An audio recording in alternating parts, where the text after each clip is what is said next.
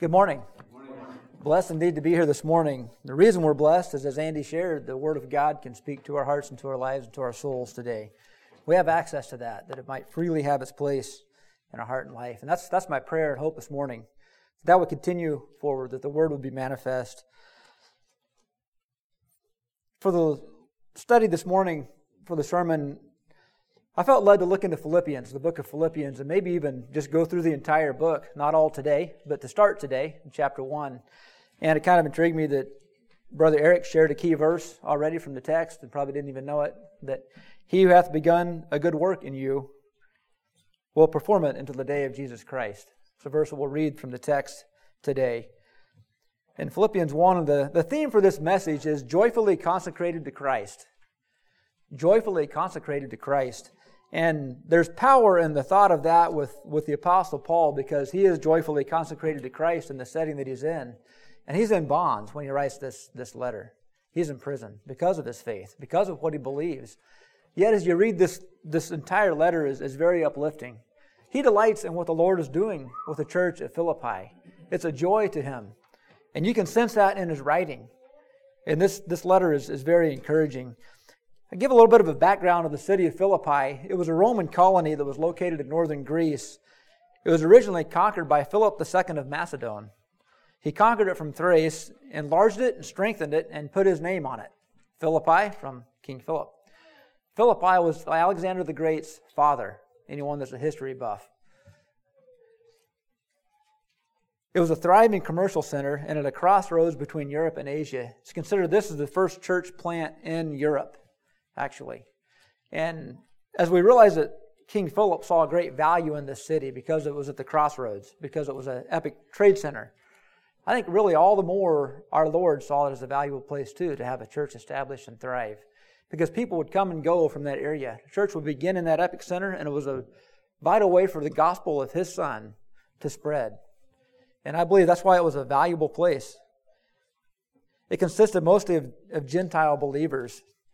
And that's why, as we read through this, we find that Paul doesn't quote quite so much from the Old Testament in this letter or draw from it as he would in Hebrews, because the most of the believers there at Philippi are Gentiles. And that really in itself is a miracle. If we think about the Greek pantheon of gods and what they had established in their psyche and their mentality for generations, Greek and Rome and all those European nations around, there's a scientific study on some of the pantheon of gods, and really they derive some of their beliefs from some of their, like Zeus and some of the others, I forget it all, but they actually almost drew up like the villains of the Bible that we would know and saw them as strong.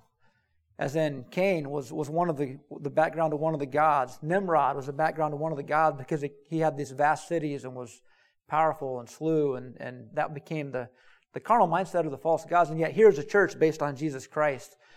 The power of Jesus Christ and His Holy Spirit that could turn all that up on its head. As Jesus told Peter, the gates of hell will not prevail against my church. And the church spreads so rapidly in this time. It's nothing short of a miracle. Let's read through Philippians verses 1 through 19. I'll stop there and maybe continue if we have more time. I know it's a lot of reading, but Philippians 1 through 19.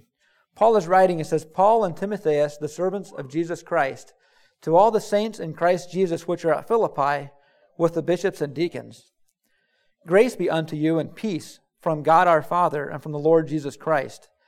I thank my God upon every remembrance of you, always in every prayer of mine for you, all making requests with joy, for your fellowship in the gospel from the first day until now, being confident of this very thing, that He which hath begun a good work in you will perform it until the day of Jesus Christ. Even as it is meet for me to think this of you all, because I have you in my heart, inasmuch as both in my bonds and in the defense and confirmation of the gospel, ye all are partakers of my grace. For God is my record, how greatly I long after you all in the bowels of Jesus Christ. And this I pray, that your love may abound yet more and more in knowledge and in all judgment, that ye may approve things that are excellent, that ye may be sincere and without offense till the day of Christ, being filled with the fruits of righteousness, which are by Jesus Christ, unto the glory and praise of God. But I would ye should understand, brethren, that the things which happened unto me have fallen out rather unto the furtherance of the gospel, so that my bonds in Christ are manifest in all the palace and in all other places. And many of the brethren in the Lord, waxing confident by my bonds, are much more bold to speak the word without fear. Some indeed preach Christ even of envy and strife, and some also of goodwill. The one preached Christ of contention, not sincerely, supposing to add affliction to my bonds, but the other of love, knowing that I am set for the defense of the gospel. What then, notwithstanding every way, whether in pretense or in truth, Christ is preached? And I therein do rejoice, yea, and will rejoice. For I know that this shall turn my salvation through your prayer and the supply of the Spirit of Jesus Christ. We'll discontinue there, and this is sort of an expository approach to Scripture. We'll back up to verse 1 and kind of go through some of this of what Paul, we believe, is saying and feel that he is saying. We go back to verse 1. He says, this letter is written to all the saints in Christ Jesus which are at Philippi, with the bishops and deacons. Boy, as you read that, it almost seems like maybe the bishops and deacons are not saints. But I don't believe that's a proper interpretation. I really believe what is meant by that statement is that there's structure there, the church in Philippi, and there's harmony.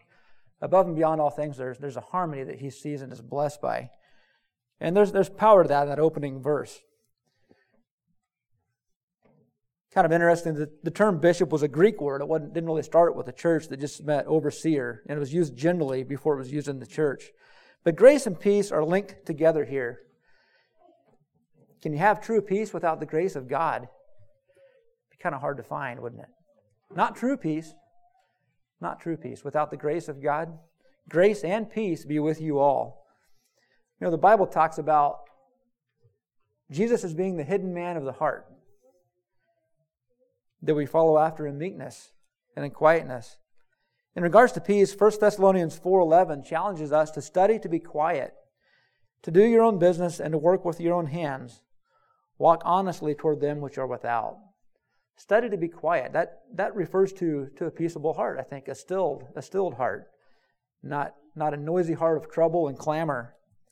But by studying the Word, we find a place of peace in our heart and in our life, to do our own business and to work with our own hands. The Philippians apparently were thought of with joy by Paul, and that's evident in this letter. I think it was a delight to him as he found himself in bonds.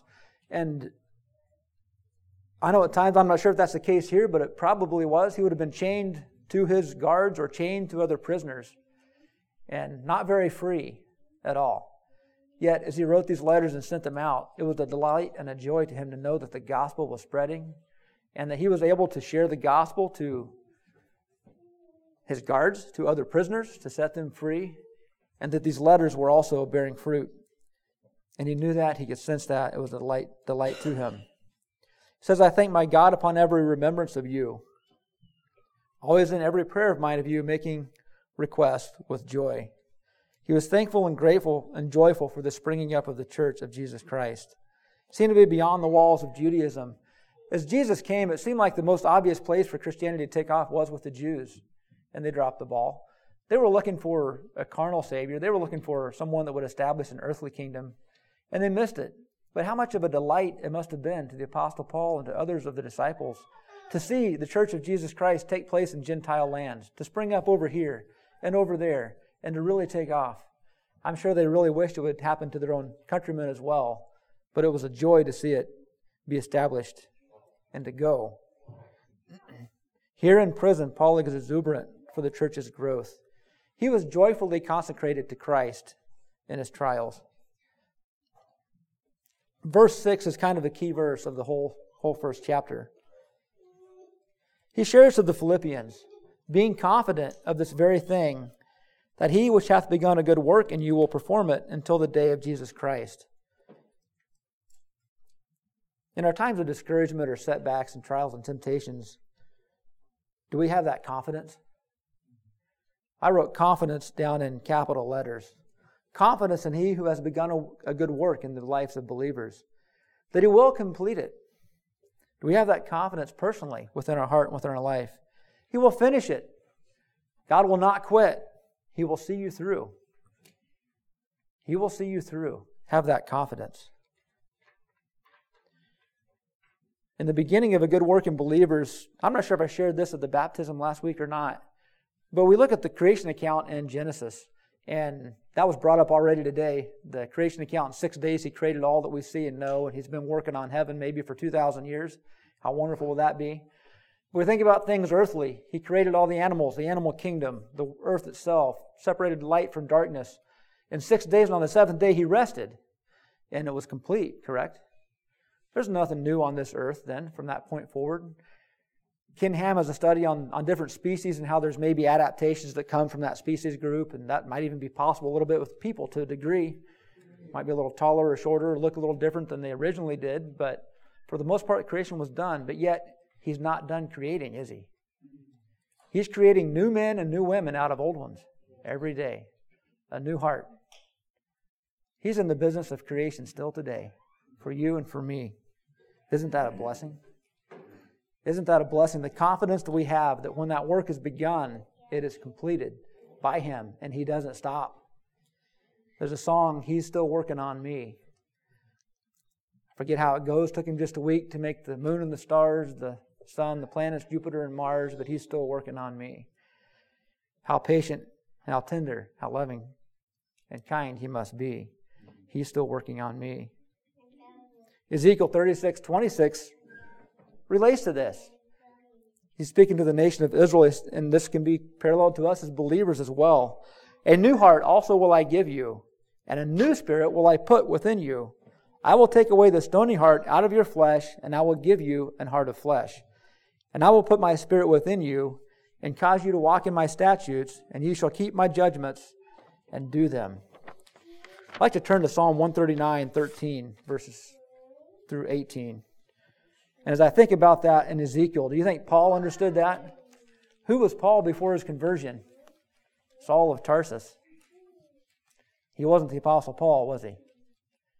He knows what it means to be born again, to have a new heart.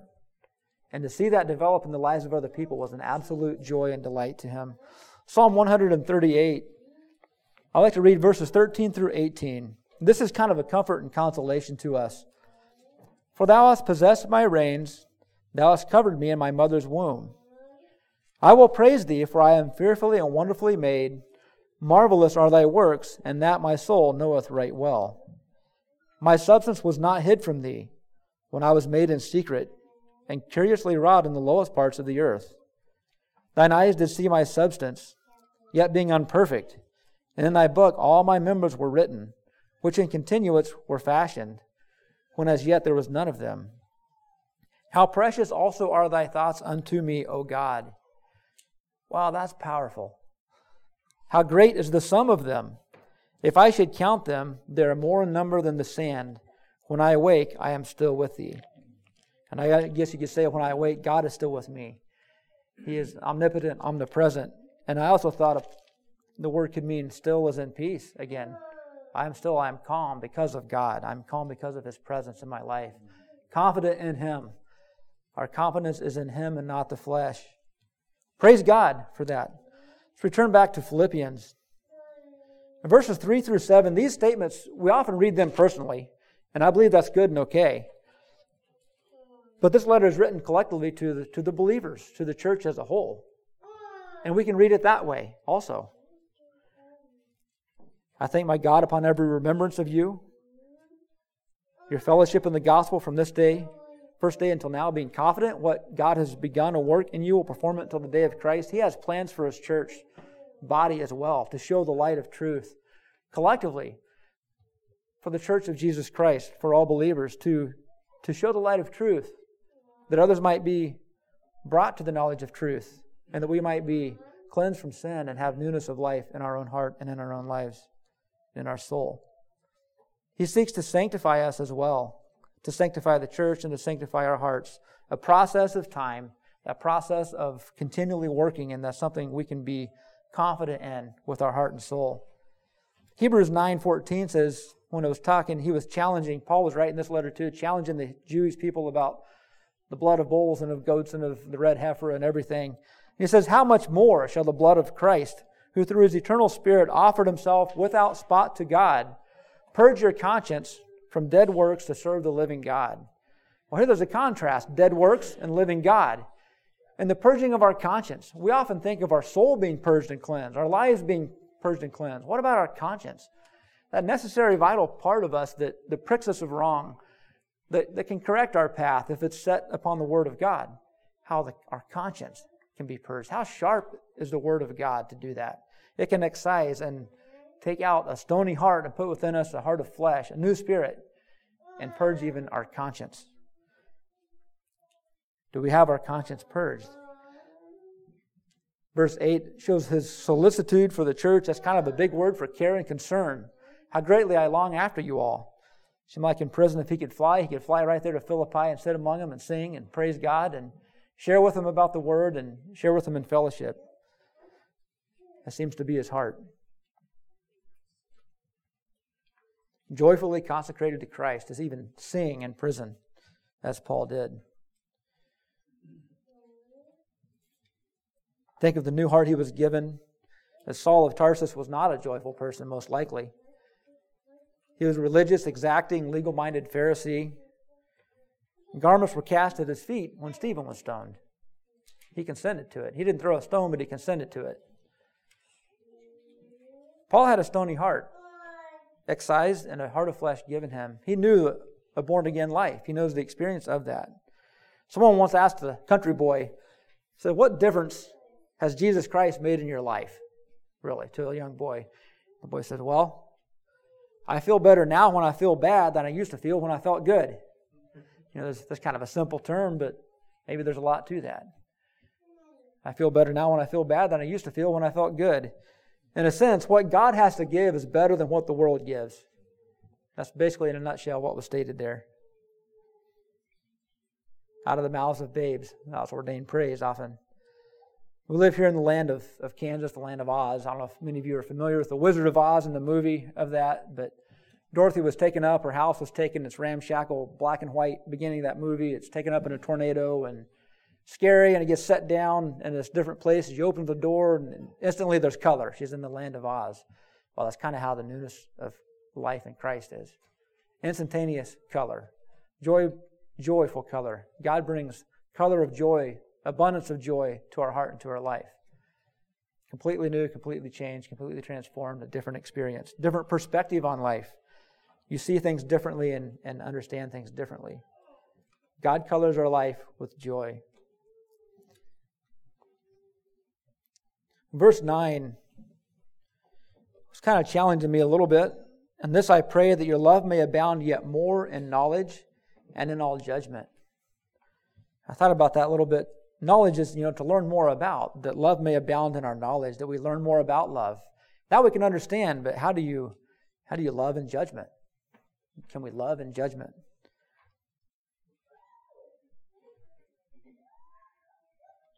And judgment is kind of a hard term. I'm not sure if I can really portray this the way I intend to, but we make judgment calls when we sit down at a restaurant and order something.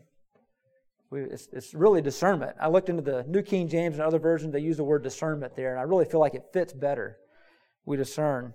But suppose you sat down at a restaurant and the waiter came by and you wanted a T-bone steak, and he says, "Well," what waiters would say, "Well, why not the clam chowder?" "Well, I want the T-bone steak. That's what I want to have." "Well, why not the clam chowder?" Finally, they throw up their arms and say, "Nobody ever wants the clam chowder. Everybody wants the steak and the chicken, and nobody ever wants the clam chowder." Well, to some degree, that's kind of the way it is in our society, really. Equity is valued over righteousness, if you think about it. And really, everyone wants you to sit down and just get a little bit of everything off the menu, so nothing's ever left out.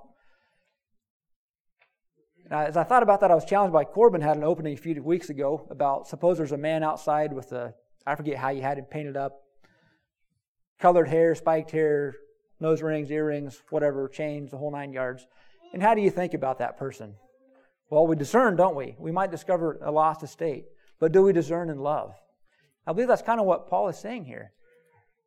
We do discern, we do judge things righteously, but out of love, that there be a desire for a heart to be converted, a desire that there's time given. And while there's time given, is there hope? There's hope while there's time given, absolutely.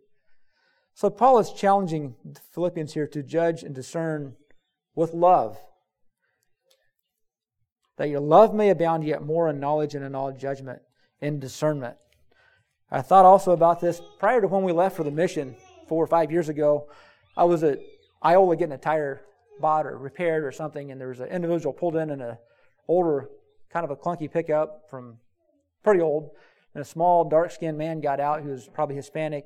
I was thinking we're prepared to go to the mission. I thought, well, here's maybe an opportunity to practice, if you will.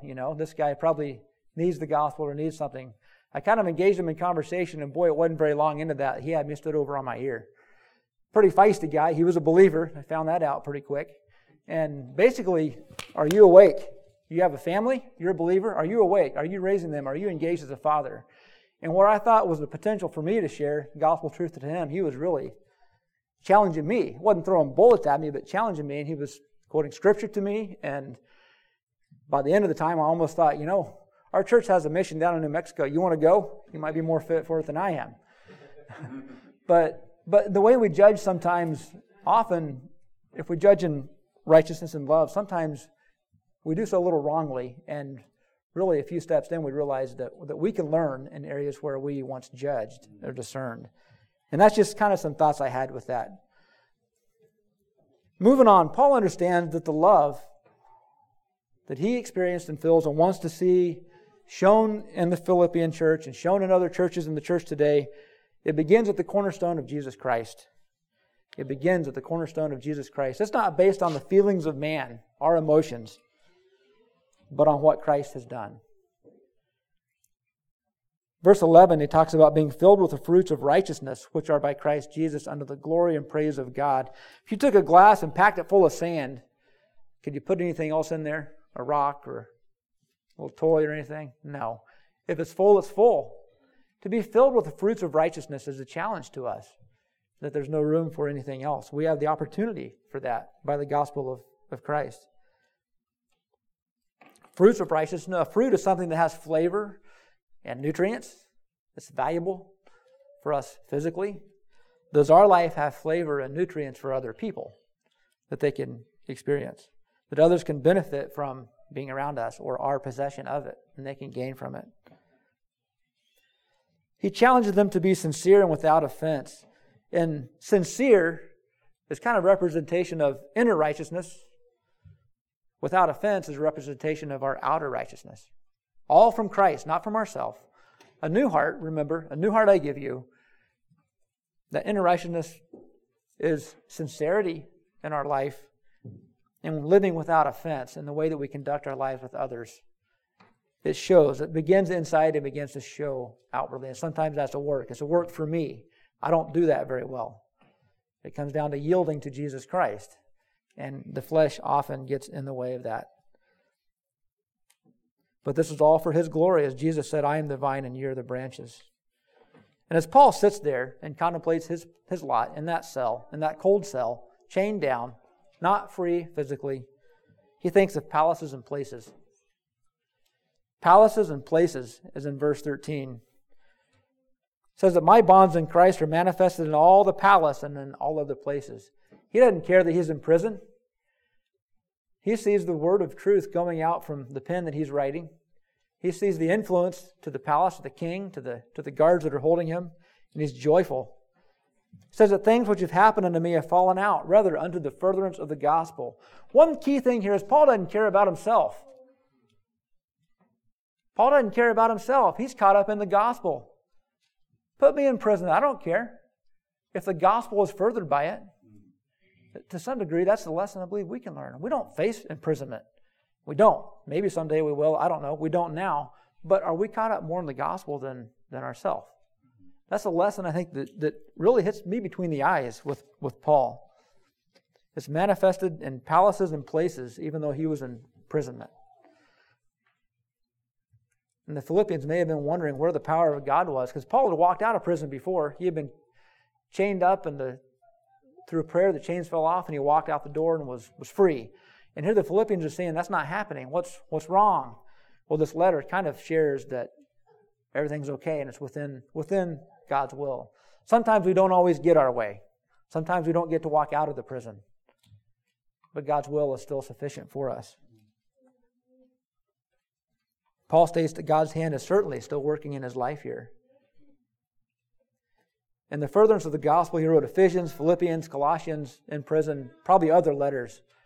And these letters have been a testimony to the truth of God throughout time. We're reading them 2,000 years later, and it can impact our heart and influence us. God never wastes our time if we were living for Him. He didn't waste the prison time of Paul. He utilized it for His glory. I believe the letters that Paul wrote have led to the conversion of many throughout the centuries. We don't necessarily need an easy path. Boy, that's a challenging thought, isn't it? Because I want an easy path, don't you? Well, we don't necessarily always need an easy path. That's just not the way it is sometimes. And here he's saying also, Paul, whereas basically if others could see that Paul is joyful in bonds and still a service to the Lord, he sees that they're becoming more emboldened themselves. Because there was such intense persecution, if you say the right word in front of the wrong person about Christ at that time, you could be in prison or beheaded, and people were fearful. But when they seen Paul so bold from his bonds, it made them be more confident and bold in their faith as well, and that was a glory to God. Paul noticed that in this letter. He even addresses the selfish nature of some in the church. He says, some indeed preach Christ of envy and strife. In a sense, some commentary I read was that believed that there were ministers of the gospel that were kind of glad Paul was in prison because maybe somehow they could surpass him a little bit. And that's not a spirit of Christ. It's not of humility. That was a sad thing that he's seen and witnessed. Selfish ambition. Ambition is good, but selfish ambition can be bad. It brings a multitude of problems. A successful image or the furtherance of the gospel and understanding. Paul chose the latter, that the gospel be furthered in understanding and bear fruit. A.W. Tozer said once, "Dear Lord, I refuse henceforth to compete with any of thy servants. They have larger congregations than mine, so be it. I rejoice in their success. They have greater gifts, very well. That is not in their power, nor in mine. I am humbly grateful for their greater gifts and my smaller ones. I only pray that I may use to thy glory such modest gifts as I possess." That's a pretty powerful statement and kind of hard to take to heart as I read through that. Wow, that's good. That's really worded really well. Then I sat down and thought about it. Boy, do I do that? Wow. Grateful for their greater gifts and for my smaller ones. I think I need a little sanctification. I think I need a little working of the Lord in my life and in my heart. Paul could see that the gospel was being preached by others more energetically because of his bonds, and he delighted in that. He took joy in that. Another thought is Christ is larger than life. Some place in Scripture it says that mortality is swallowed up in life. Paul here is ready for death. He knows that it could be possible. The guard could come at any point in time and say, the trial's been commenced. You're going to lose your head at noon today. He knows that. And he's not fearful of it. Paul is ready for death. And he realizes that the work of the established church will continue by the grace of God in his absence. That the work of the church is bigger than him. Christ is larger than life. Death is not the defeat for the Christian, but the graduation to glory. We could read ahead a little bit here. I'll go ahead. We do have a little time. Verse 20, according to my earnest expectation and my hope, that in nothing I shall be ashamed, but with all boldness as always, so now also Christ shall be magnified in my body, whether it be by life or by death. For to me to live is Christ, and to die is gain. Another famous statement of Paul. But if I live in the flesh, that is the fruit of my labor, yet what I shall choose I wot not. For I am in a strait betwixt the two, having a desire to depart and to be with Christ, which is far better. Nevertheless, to abide in the flesh is more needful for you. Again, as I read through this verse, Paul is not thinking about himself here. He's saying about going to be with Christ or helping out the believing church. That's it. He don't care about himself. That hit me between the eyes so many times. But his desire is the better coming glory of being with Christ, to dwell with Him eternally. To live as Christ and to die as gain. To be absent from the body is to be present with Christ our Lord. Some preach of and believe in soul sleeping, that upon death you just kind of lay in wait until the resurrection. And there is a resurrection, but I believe the soul, the breath of man goes back to God who gave it. And Paul pretty much emphasizes this. To die is gain. the strait betwixt the two, to depart and to be with Christ instantaneously. That gave him a bedrock of faith, a bold confidence in the cornerstone of Jesus Christ.